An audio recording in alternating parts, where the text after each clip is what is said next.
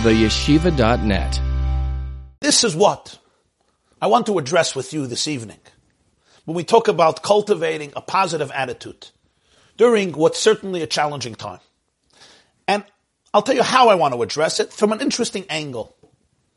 In a few days, this Shabbat is going to be Yutes Kislev.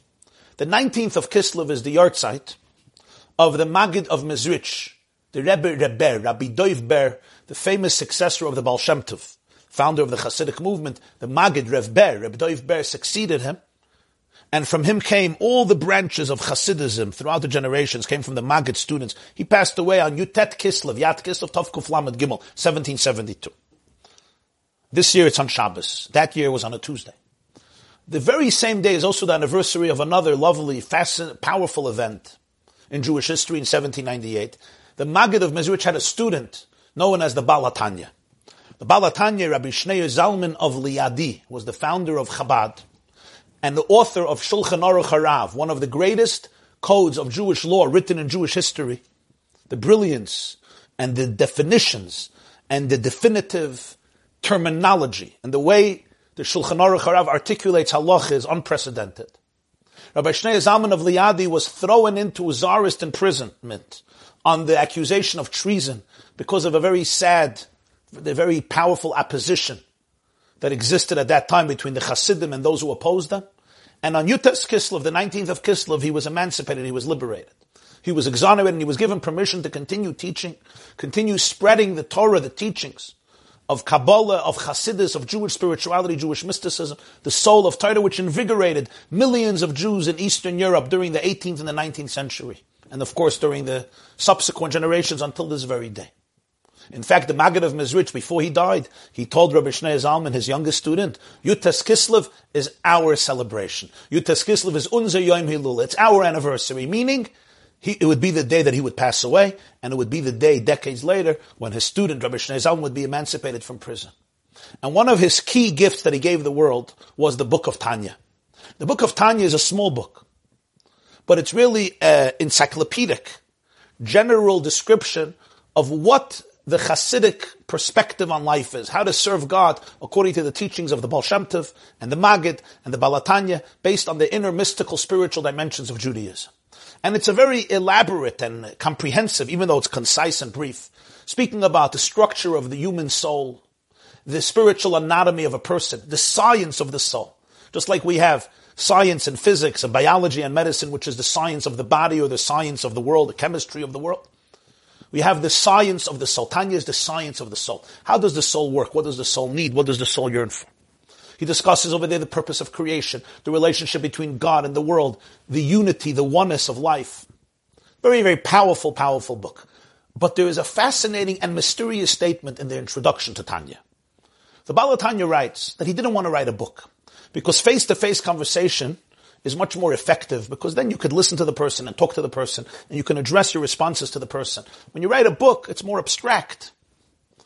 But he says he didn't have a choice. He won't be able to see all the people any longer. And so many people are coming, and people also forget what he told them. So therefore, he's writing a book and he says, I'm going to include here all the answers to all the questions. Al-Kain Rashamti Kol HaTshuvot L'Kol HaSheilot. And you read this and you wonder, how could the Baal HaTanya write, I included all the answers to all the questions? That's impossible. It's a small book, 53 chapters, and they're not very long. It's a small book. The Tanya today has 5 sections, but just the first section is 53 chapters. It's loaded, it's intense, it's heavy. You could learn it for many decades. But to say that in 53 chapters you included all of the answers to all of the questions, how can a human being say that? How is that even possible? You know how many questions there are in life? You know how many dilemmas there are in life? You know how many struggles there are in life? The answer I'm going to introduce with a little anecdote. They say that there was a Jew who once came into a library, came into a Barnes & Noble store. I don't know if they have Barnes & Noble by you, but one of these very famous bookstores, they're called Barnes & Noble, comes into the store and he's looking for the self-help section. So he goes over to the woman standing there at the desk and he says, where is the self-help section? So she says, if I answer you, it will be a contradiction in terms and it will be defeating the purpose. So I can't answer you. In many ways, lahavdil, self-help books is a genre known in our times. But in many ways, I would say that the Tanya was the first such book written in history. Why? The premise of the Tanya is in the opening of chapter 2. V'nefesh hashenis b'Yisrael hi chelek elekam imal mamash. The soul of a Jew is a piece of God. If that's the case, you have the answers to all the questions. Because the Alter Rebbe, the Baal HaTanya, believes you don't need somebody else for the answers. You have all the answers inside of you, because your soul is a piece of Hashem. You are a fragment of infinity. You are an ambassador of the divine in this world. You are a piece of heaven. At your core, you are infinite. You are a reflection of infinity in this world. You are a manifestation of the divine light in this world. At your core, you're wholesome, you're confident, you're powerful, you're invincible. You are a shliach. You are a messenger, an ambassador of the Ribbono Shel Olam, of God in this world.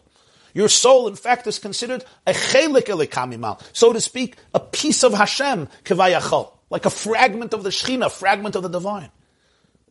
So you have all the answers to all the questions, because all the answers to all the questions lay in you. If I can just tune into my neshama, if I can just move away, excavate my soul, remove the rubble and the layers that cover up and eclipse my truest identity, my true holiness, I'll find the answers. So you say, yeah, but I have anger, and I have depression, and I have jealousy, and I have hatred, and I have insecurity, and I have fear, and I have melancholy, and I feel dejected, and I'm dealing with trauma, and I'm dealing with pressures, and I'm dealing with stress, and I'm dealing with anxiety. Should I go on? Whatever it is, I know, I'm dealing with it. But if I can tune in deeper, if I can dig a little deeper, or a lot deeper, I will discover that my core is infinite. My core is a piece of Hashem. It's indestructible. And no mistakes in the world, no sins in the world, no trauma in the world, no abuse in the world can destroy it, can eliminate it, can obliterate it. It can be covered up. It can be covered up by layers. It can be covered up by dense layers, which can eclipse my inner light. But the journey of Tanya is a journey towards your truest, deepest, most authentic self that remains untarnished, unscathed, and unsoiled. Rabbi Lena, I hope you're translating all three terms. And untouchable. And when I can believe in that space and tune into that space, I will have the answers to all the questions.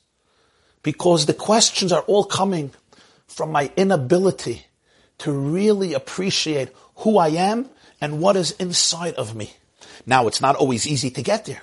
Sometimes there's trauma that sits in my body and doesn't let me get there, because the body holds the score in the title of a famous book. Sometimes the trauma sits in my brain.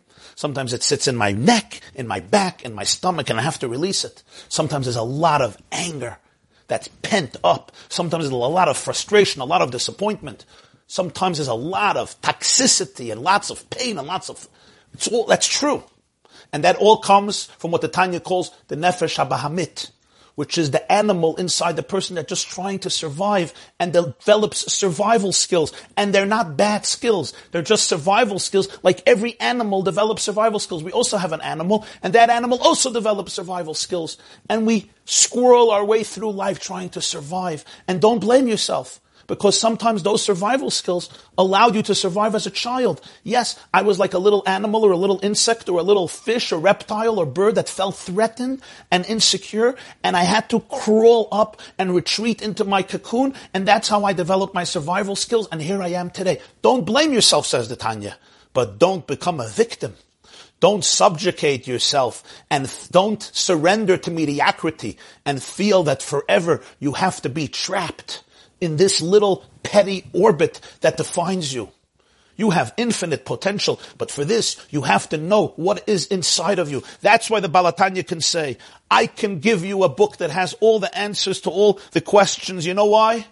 Because the Alter Rebbe only gives you one answer. And that answer includes the answers to all the questions. And that answer is, look inside of yourself. Identify your truest core.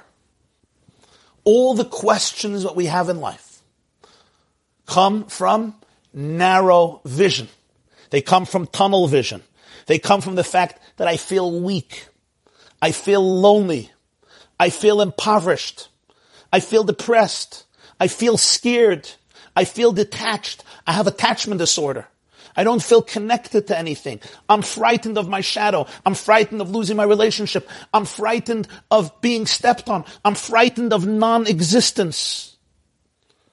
But the Alter Rebbe, the Baal HaTanya, teaches you, he says, do you know who you are? You're never lonely. You are always one with God. Hashem is always with you. As we say in Psalms 23. Even when I walk in the valley of the shadow of death, I don't fear evil because you are with me. That's the famous Psalm, chapter 23, the Lord is my shepherd. There's a lovely anecdotal story that Pavarotti, the great opera singer, gave a beautiful rendition of Psalm 23. The Lord is my shepherd, I shall not want. And he presented such a beautiful musical rendition of this psalm of King David. And when he finished, he received a standing ovation. And then an old Bubba, an old Jewish grandmother, gets up and says, Mr. Pavarotti, do you mind if I give my own rendition of Psalm 23, the Lord is my shepherd? He says, go ahead. And she begins her rendition, but I hate to say this, she couldn't carry a tune. She didn't know the words well. She didn't know the lyrics well. Her voice was not the best voice in the world. But she was doing it and she put in her soul into it and it was so sincere, people started to cry. And when she finished, there was not a dry eye in the auditorium, and Mr. Pavarotti, the anecdote goes, turns to her and says, ma'am, I don't understand.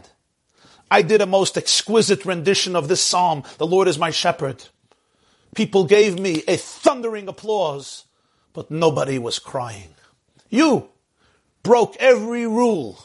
You can't carry a tune. You didn't know the words. Your voice has what to be desired. But everybody was crying. Why? And the woman looks at Mr. Pavarotti and she looks at the crowd and she said, my dear Mr. Pavarotti, you may know the psalm, but I know the shepherd. And that makes all the difference. You may know the psalm. You may have the professional skills to be able to present this psalm in the most brilliant and talented way. But I know the shepherd. I have an intimate relationship with the shepherd. Every single person has that relationship. And not because you're necessarily perfect and impeccable and flawless. Even if I made mistakes. Even if I made big mistakes. Your soul is always a chelek Elokai mimal. We say every morning, Elokai, neshama shenasata bi tahorehi. The soul that you have given me is pure. There were those. There was a rabbi who said, take out the word he. Just write neshama shenasata bi tahora. The soul that you gave me was pure. Now it's not pure. Now it may be dirty. But most prayer books left in the word he. Neshama shenasata bi tahora he. Which means not only it was pure, it is pure.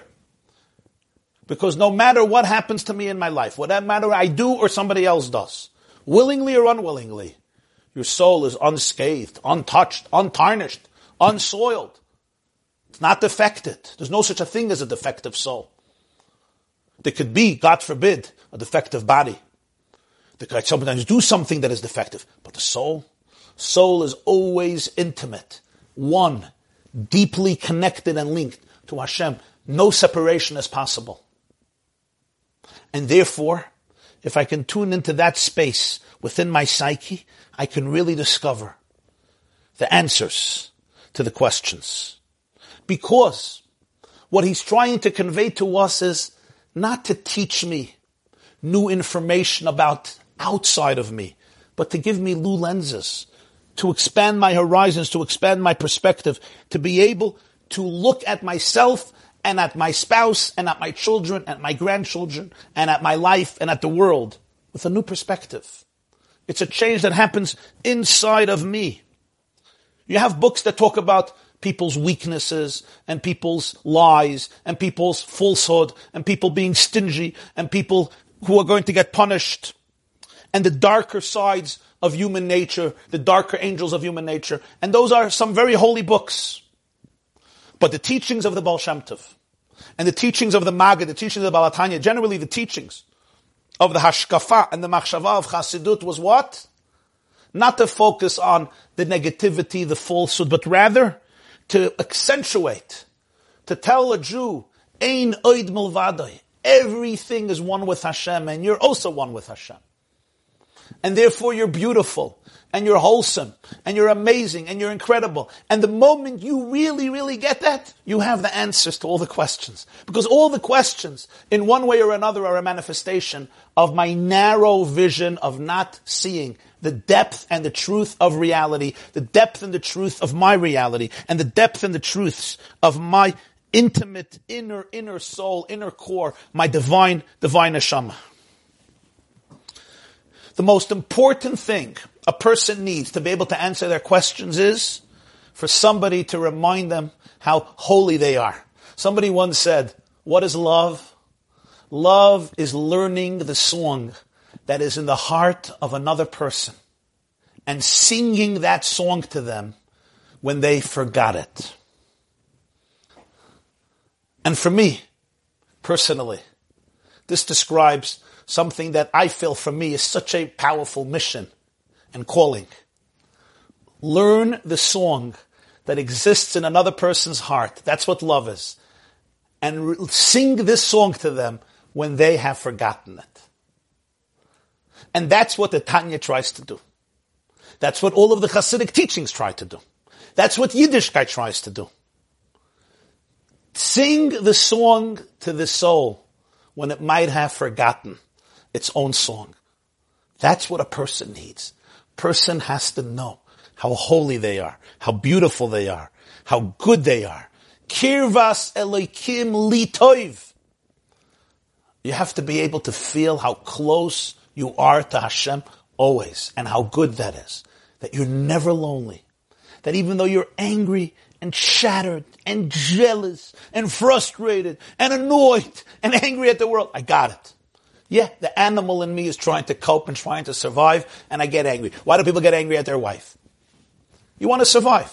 Anger is a secondary emotion. It's not a real emotion. 95% of anger, 95% of times, anger is covering up pain. But it's much easier to say I'm angry than to say I'm in pain. If somebody says something to me, I get angry, and that way I feel that I'm macho, that I'm confident. I'm just dealing with my pain. But instead of being vulnerable and saying, I'm just in pain, it's much better and easier to say, oh, you're a crazy person, you're a sick person, I don't need you, get out of my life, I hate you anyway, who needs you? That way, I don't have to be vulnerable. I become righteous, the other person becomes evil, and everything is good. But I'm really suffering. The apathy, the anger, the indifference is just covering up my misery. Kirvas Elokim li toiv. You can only be fulfilled in life if you're filled from fulfilled. Fulfilled. Only the full can fill you. You can't get filled up from that which is empty. That which doesn't really exist, that which doesn't have substance, can't fill you. Anger won't fill me, addiction won't fill me, binging won't fill me, gambling won't fill me, alcohol won't fill me, websites won't fill me, unless you're watching my classes on the website. WhatsApps won't fill me unless you're watching my clips. Just joking. WhatsApp won't fill me. What's going to fill me? Fulfilled. You can only be filled from that which is really full. That which really exists, which is the divine. Kedusha. Kirvas Elokim li toiv. My dearest friends, so now when you ask me a question, how do I achieve happiness in times of craziness? I say to you, go into yourself. And you have to believe, if you could be a Rav, I can be a Kohen. This is America. This is Panama. We all live with old stories, who I am, who I'm not. I can't be happy. I am miserable. I am traumatized. I am angry. And I say, let's start a new page. Let's open a new chapter in our life. Yes, it is crazy times, and crazy times require crazy measures.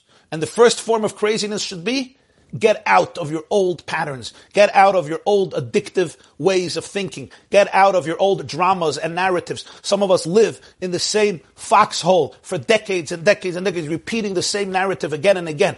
Go crazy and get out of it. The Gemara calls it shtus tikdusha. There is insanity that is crazy and there's insanity that is holy. The Gemara says in Ksubis, page 17, but one of the greatest Talmudic sages, Reb Zeri, he would go to the wedding. Reb Shmuel Bar Yitzchak, he would go to the wedding and he would dance. He would take a hadas, a myrtle, and he would dance in front of the bride. They said, Ahanile, at his funeral, they saw a special pillar of fire. Ahanile shtuse l'sava. This, the Talmud says, holy insanity, holy craziness. When you live in a time of extremes, you have to find the holy insanity, which means to go out of my limitations, to go out of my old patterns, to go out of my old stories, to break out of all of this psychological and emotional shackles, and to start dancing with Hashem, and to start dancing with life, and to start dancing with my brothers and sisters, and to start dancing with my spouse and my children, and to start dancing with my soul. Naharai simcha uchaf, yachad harem yiranenu, shiru l'Hashem, shir chadash, ki roitza Hashem b'yamai, we say every morning. Ashira l'Hashem b'chayai, azamra leilokai b'yoidi. I want to share with you a marvelous Kabbalistic insight into the story of this, in the story of this week, Parshat Vayishlach. And it gives so much perspective and so much inspiration and so much encouragement. In Parshat Vayishlach, Yaakov meets Esav after 34 years. Yaakov is afraid that Esav is going to kill him. And he sends him a gift, and he prays, and he prepares for war. But in reality, everything changes. When Yaakov sees Esav approaching, what happens? He goes, and he bows down. He bows down to his brother 7 times, until he gets close to his brother, and Esav runs to him. Vayichapkeyu, he hugs him, and he kisses him, and they both weep. And everybody bows down. Leah bows down with her children, and Bilhah and Zilpah, and Yosef bows down, and Rachel bows down. And Yaakov and Esav have this beautiful, warm, brotherly encounter filled with love and passion. Rashi brings one opinion that at that moment there was a genuine love from Esav to Yaakov. Noshka b'chal libay. He kissed him with all his heart. And the commentators struggle with this. Why did Yaakov bow down 7 times? 7 times. He bowed down all the way, prostrated himself 7 times. He calls Esav my master 8 times. Adoni. 8 times he calls him my master. If you read through Parshat Vayishlach, go speak to my master Esav. Esav is the master, and Yaakov is the Eved. Yaakov is the servant. Mordechai would not bow down to Haman. Lo yichra v'lo yishtachava. But Yaakov bows down 7 times, and Esav, he calls his master 8 times. How do we understand this? Some of the midrashim, some of the commentators are very harsh. They blame Yaakov Avinu. They feel that this was an error relative to the level of Yaakov Avinu, and there were penalties as a result of this, and there were the 8 kings of Edom who reigned before Lifnei Melech Melech L'Bnei Yisrael because of this. But I want to give you another perspective. This perspective comes from a sefer, a book called Torat Levi Yitzchak. It's a marvelous Kabbalistic work from Reb Levi Yitzchak. Reb Levi Yitzchak Shneyasin, the rabbi of Dnepropetrovsk, passed away in Kazakhstan in 1944. And listen to his insight. The word Yitzchak, the name Yitzchak, has a numerical value of 208. Yitzchak, Yud is 10, Tzadik is 90, that's 100. Ches is 8, and Kuf is 100. So together, Yitzchak, Isaac, is 208. That makes 8 times the name of God. The name of Hashem is Yud, Hey, Vav, Hey. Yud, Kei, Vav, Kei is 26. Yud, Hey, Vav, and Hey is 26. 8 times God's name, 8 times 26 is what? 208. So Yitzchak is 208, 8 times the name of God. Great. Put this on hold. Let's go to Yaakov. What's the numerology of the name Yaakov? Yud is 10. Ayin is 70, that's 80. Kuf is 100. So we already have Yud, Ayin, Kuf is what? 180, and we have Bet, 182. Yitzchak is 208, 8 times the name of God. Yaakov is 182. 182 is 7 times the name of God. The name of Hashem is 26. 7 times 26 is 182. Yitzchak is 208, 8 times the name of God. Yaakov is 182, 7 times the name of God. Wait, what happened? Was there a decline from Yitzchak to Yaakov? Isaac had the name of God 8 times, and Yaakov got lost. One of God's names got lost. Yaakov only has it 7 times. How did this happen? And who gave Yaakov the name Yaakov? Yitzchak. Vayikra lo Yaakov, not Rivka, Yitzchak. Yitzchak knows his name that he got from his father, has 8 times the name of God, and he gives his son the name 7.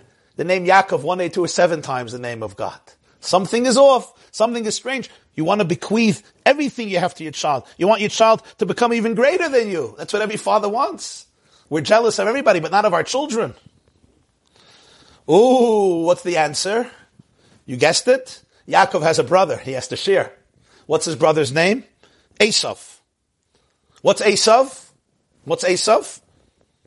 Ayin is 70. Sin is what? 300. And Vav is 6. So Esav is 376. What is 376? 1 time God's name, 26, and 7 times the word Tameh, impure. Tameh is Tes is 9, Mem is 40, Aleph is 1. How much is that? 49 and 1 is 50. How much is 7 times 50? 350. How much is 350 plus 26? 376. Esav is 1 time God's name plus 7 times Tameh. Yitzchak is 8 times God's name. 1 of them went to Esav. Plus 7 times Tameh, impure. So Esav is 376. And Yaakov, 182, is only 7 times the name of God. Yaakov understood the secret of his brother. Esav had a split personality. He was spiritually schizophrenic. He was a Jewish boy. He came from Yitzchak. He came from Rivka. The Gemara in Kiddushin, page 18 says Yisrael Mumar. It's not like Yishmael. Yishmael was born from Hagar. She was Avram's maid. But Esav was born as a twin to Yaakov. He was the son of Yitzchak and Rivka. He had very, very powerful potential. He had very, very deep holiness. He had the name of Hashem, but it was covered up with 7 layers of Tameh, with 7 layers of impurity. And Yaakov knows that healing the world will only come by healing Esav. And healing the Esav inside of him, and healing his relationship with Esav. And that's why he has to get close to his brother. Not because he suffers from an inferiority complex, because he has to be able to help Esav find his own inner divine core, his own inner divine truth. So Yaakov bows down 7 times, because each time he wants to remove another layer of Tameh. He wants to get through to the essence of Esav. How do you get through to the essence of a child who's broken, who's traumatized? You have to get close to them. If you judge them, if you criticize them, if you come down hard on them, they run away from you. You have to be able to tune into their pain. You have to be able to make them feel that you really love them and you connect to them and you appreciate them and you understand them. You have to go down to their space. You have to prostrate yourself. You can't remain on your high horse and say, hey, hey, hey, hey, hey. It's not going to work. You got to go down 7 times, 7 tames. 7 tames. It's also connected. Gemara says in Soita, Yud Aleph, that when Avshalom was killed, Avshalom rebelled against David, and he tried to kill his father, and Avshalom was killed. You remember when his hair was hanging in the tree, and Yoav not beheaded him, and David called out the word, David exclaimed, Beni, Beni, Beni, Beni, Beni, Beni, Beni, 8 times. 8 times. And the Gemara says, he took him out of the 7 states of Gehenna and brought him into Olam Haba. 7 layers of Tameh. Beni, by connecting to him. So Yaakov goes down 7 times. Each time he can penetrate another layer of Tameh until he can find that 26, the name of God in Esav. And that's why you'll see Yaakov throughout Parshas Vayishlach always says, Hatzileini na miyad achi miyad Esav. Save me from my brother, from Esav. A whole time he calls him my brother, my Esav. Then when they meet and they embrace each other, after he bows down 7 times, and they kiss each other, and they cry on each other, and they hug each other, what happens suddenly? At this point, it says, Ad gishto ad achiv. He bowed down until he came to his brother. Suddenly he's not called Esav anymore. What happened? He lost his name? Esav was not Esav any longer. Esav was his brother. You see, Esav is 376. That's 7 times Tameh with 1 time God's name. But after the bowing down 7 times, He went deeper. He went into the 26. He went into God's name. He helped Esav come back to himself at least a little bit. Now you might say, but everything changed back to normal. Esav left and Yaakov left.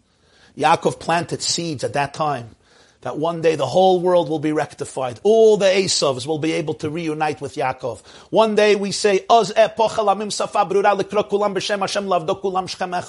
the nations of the world will unite to declare the oneness of God. Not only that, the Gemara tells the story in Masechet Avodah Zarah, page 8, that when the Romans began to rule over the Holy Land around 200 years before the destruction of the Second Temple, after the Romans conquered the Greeks, and they ultimately took over Judea and Eretz Yisrael, they made a peace treaty with the Chashmonaim, the grandchildren of the Chashmonaim of Hanukkah, in order to defeat the Greek army that ruled over the borders of Eretz Yisrael. And because the Chashmonaim helped the Romans gave the Chashmonaim 26 years in which they can rule over Eretz Yisrael, which is the 26 years corresponding to 26, the name of Hashem in Esav, who was the father of Rome. Esav was the father of Edom. That's why Edom is associated with Rome and Esav is the father of Edom. In other words, this moment was planted for eternity. And in different generations it comes out until in our times. And when Mashiach comes completely, when the whole world will be repaired. What does this teach us, my dear friends? We each have the Esav inside of us. We sometimes see the Esav in our loved ones, our children, or our friends, or our communities. And we see the Esav inside of us. You know, that wild kid who's out in the field hunting all day, who tries to fool his father. Yes, there are sometimes deep layers of tameh, but you have to be able to go down and enter into the space with compassion and reveal the Yud Kei Vav Kei, Hashem's name, inside. And then miracles happen.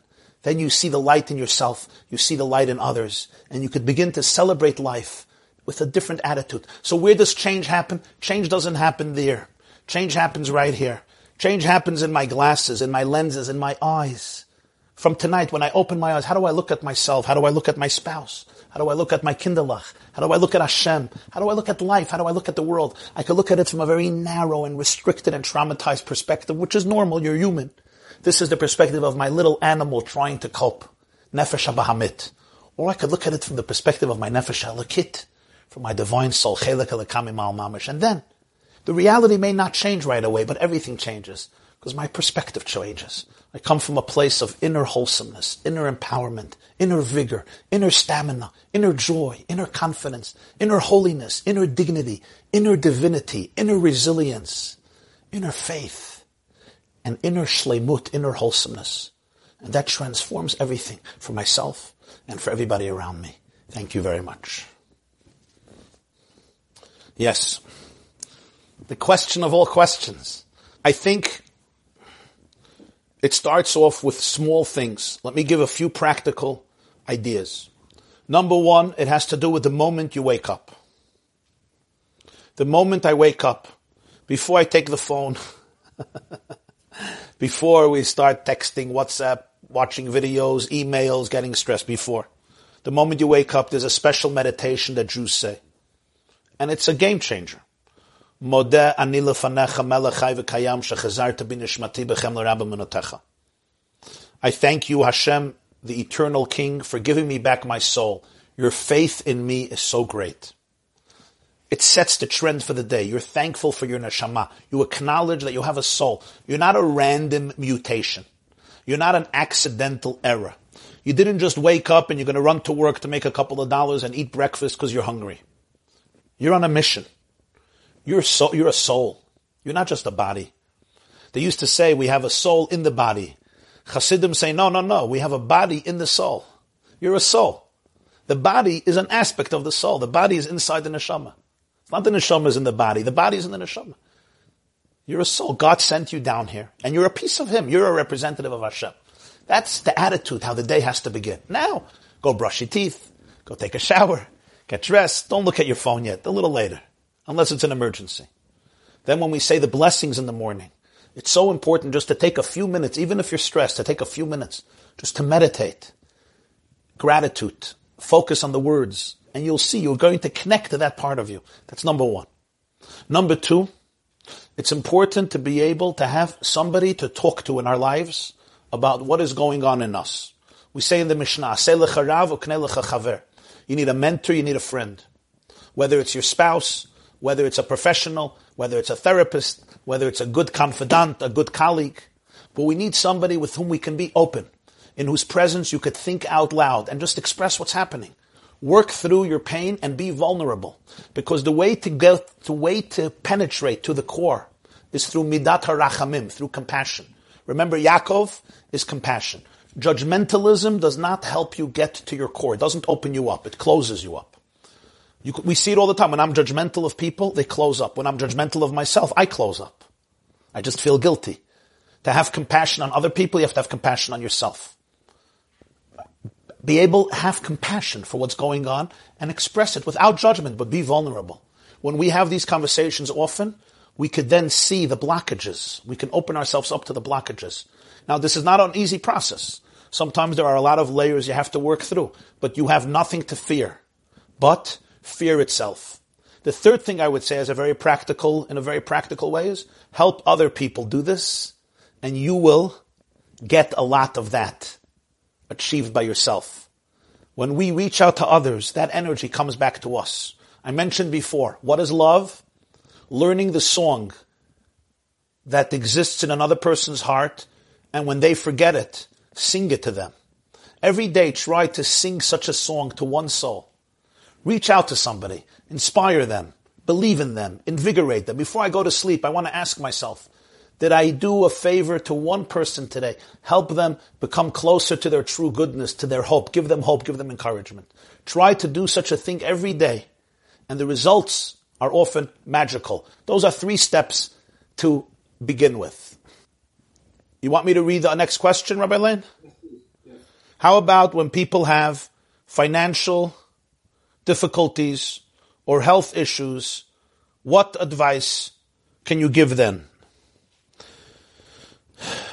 Listen, the first thing is, I'm so sorry.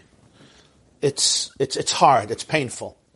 And everything that we discussed here does not take away from the fact that people are often struggling with serious issues, and we have to acknowledge it, and we have to pay tribute to it, and we have to empathize with it. We can't make everything dandy and rosy. Somebody who's struggling with health issues, it's a serious challenge. And somebody who's struggling, chas v'shalom, with financial issues, it's a different type of a challenge, but it can create tremendous stress and anxiety. And I think there's 2 things that have to happen. Number one, it's important, of course, to be able to ask ourselves, what is my mission now?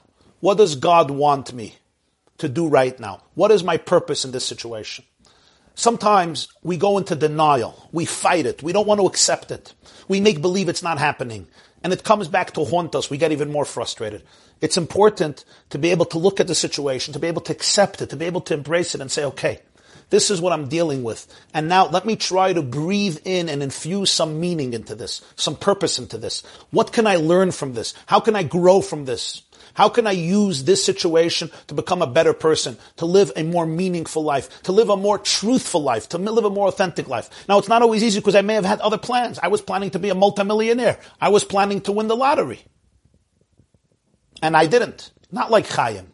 It's true. And there is what's called denial. There is anger. There's bargaining. There's grief. And they're all very normal. And then there's acceptance.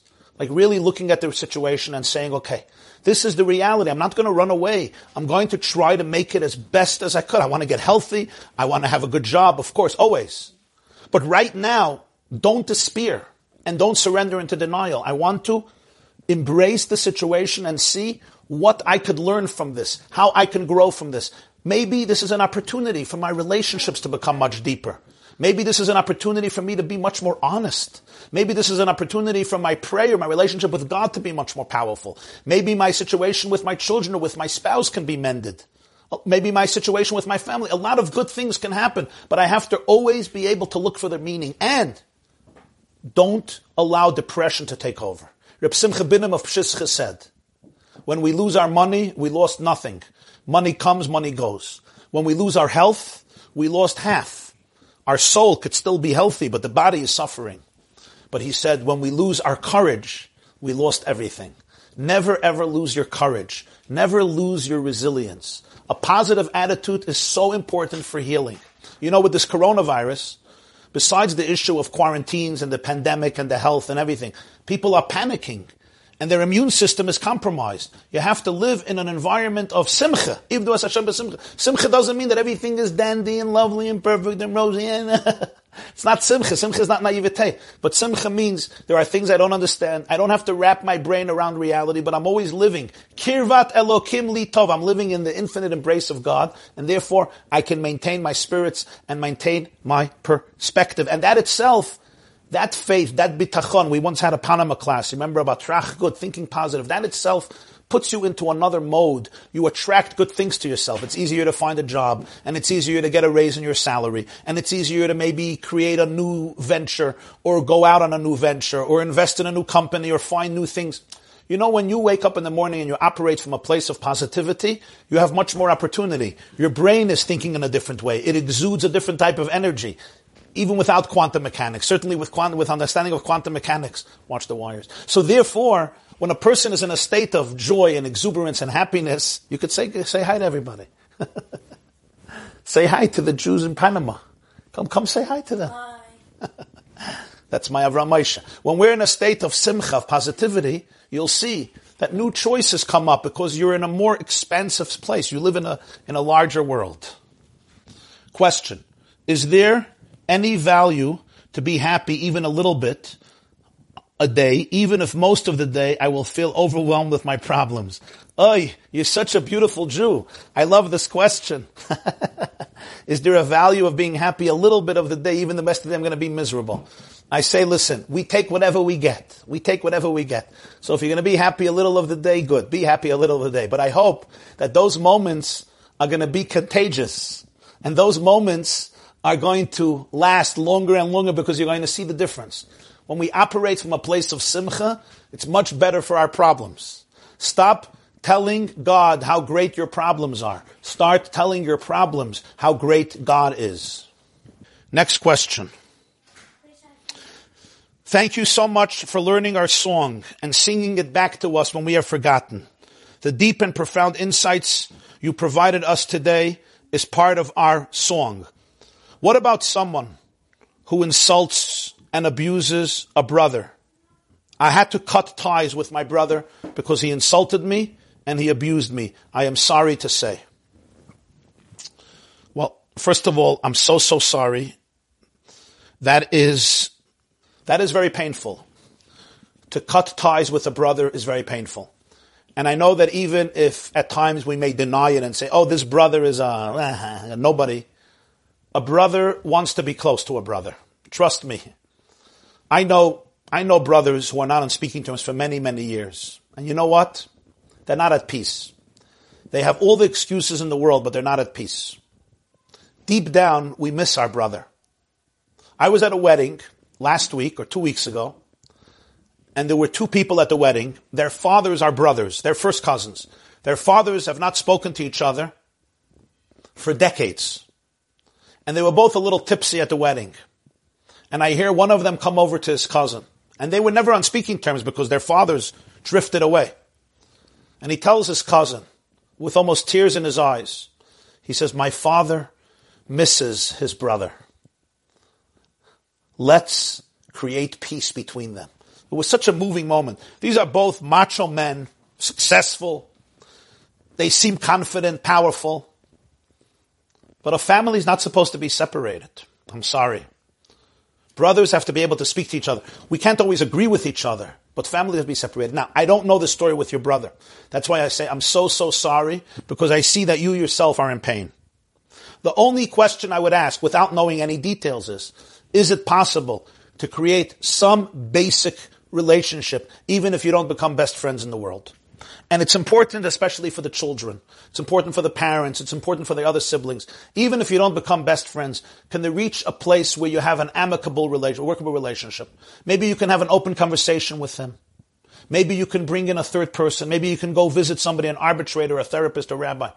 Maybe there could be some level of friendship, even if it's not so warm and powerful and the most genuine friendship. But I'm telling you, even a peace that is not, even shalom, that is not so thorough, is better than a war, than cutting ties completely. So I don't know.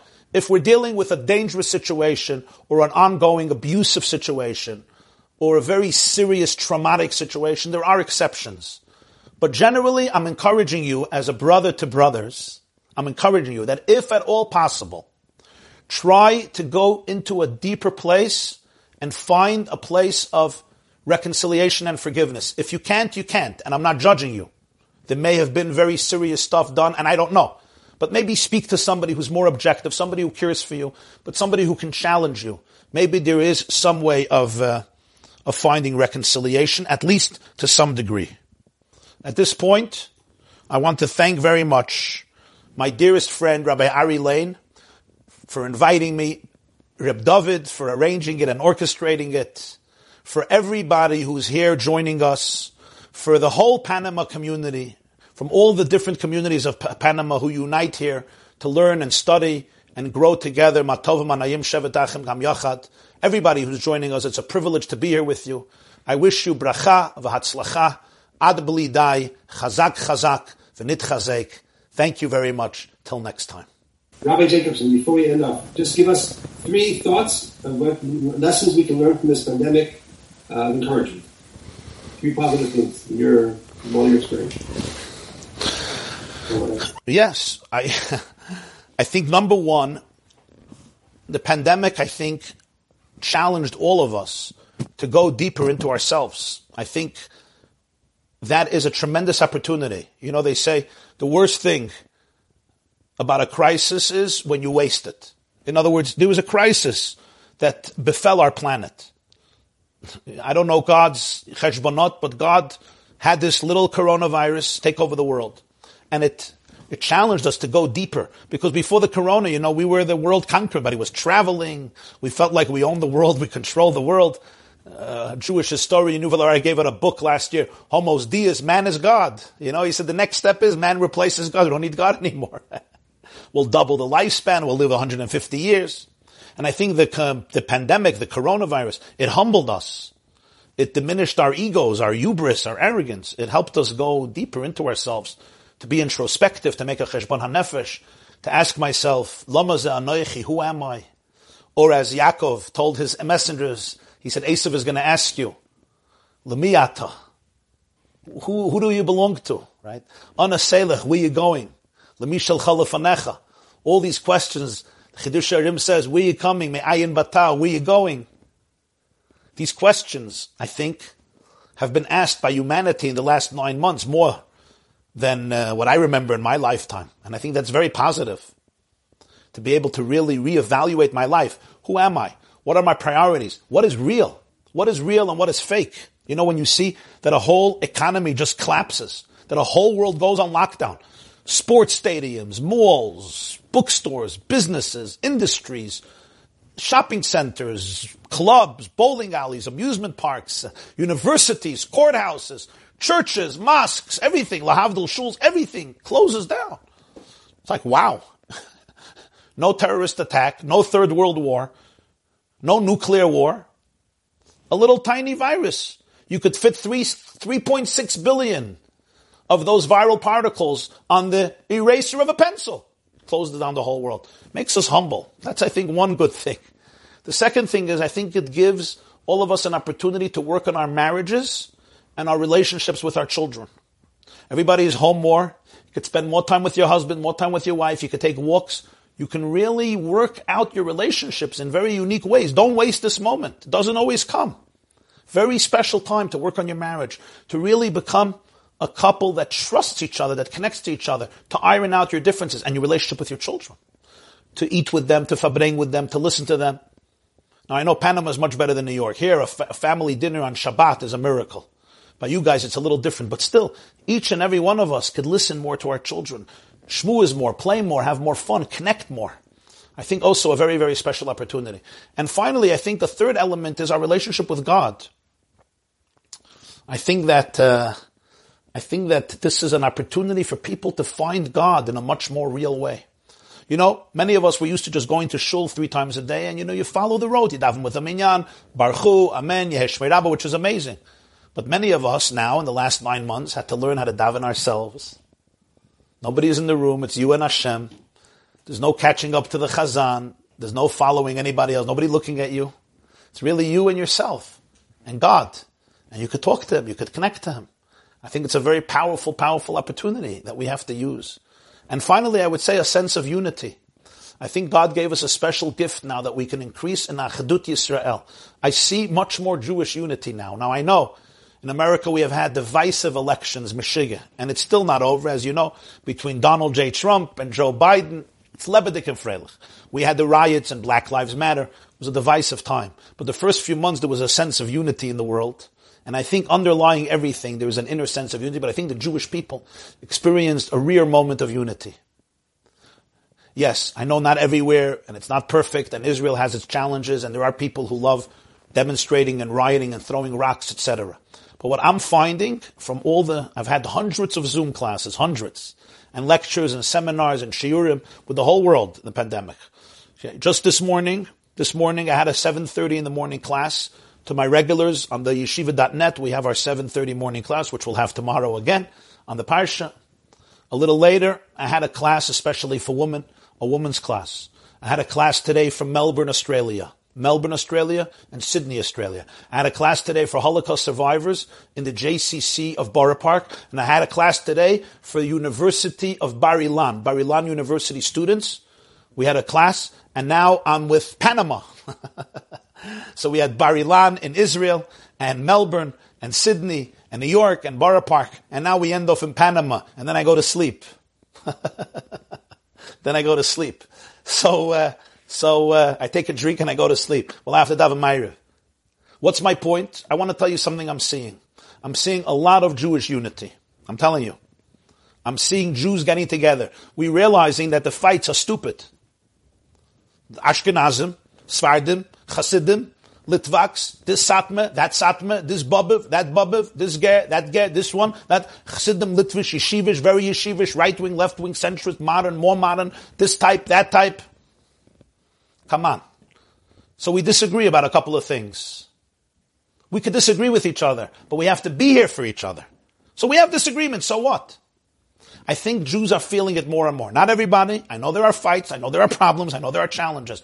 But I think there's a consciousness of achadut that the pandemic has helped create, because we realized that what unites us is much deeper and much more powerful than what divides us. Those are some thoughts that came into my mind now.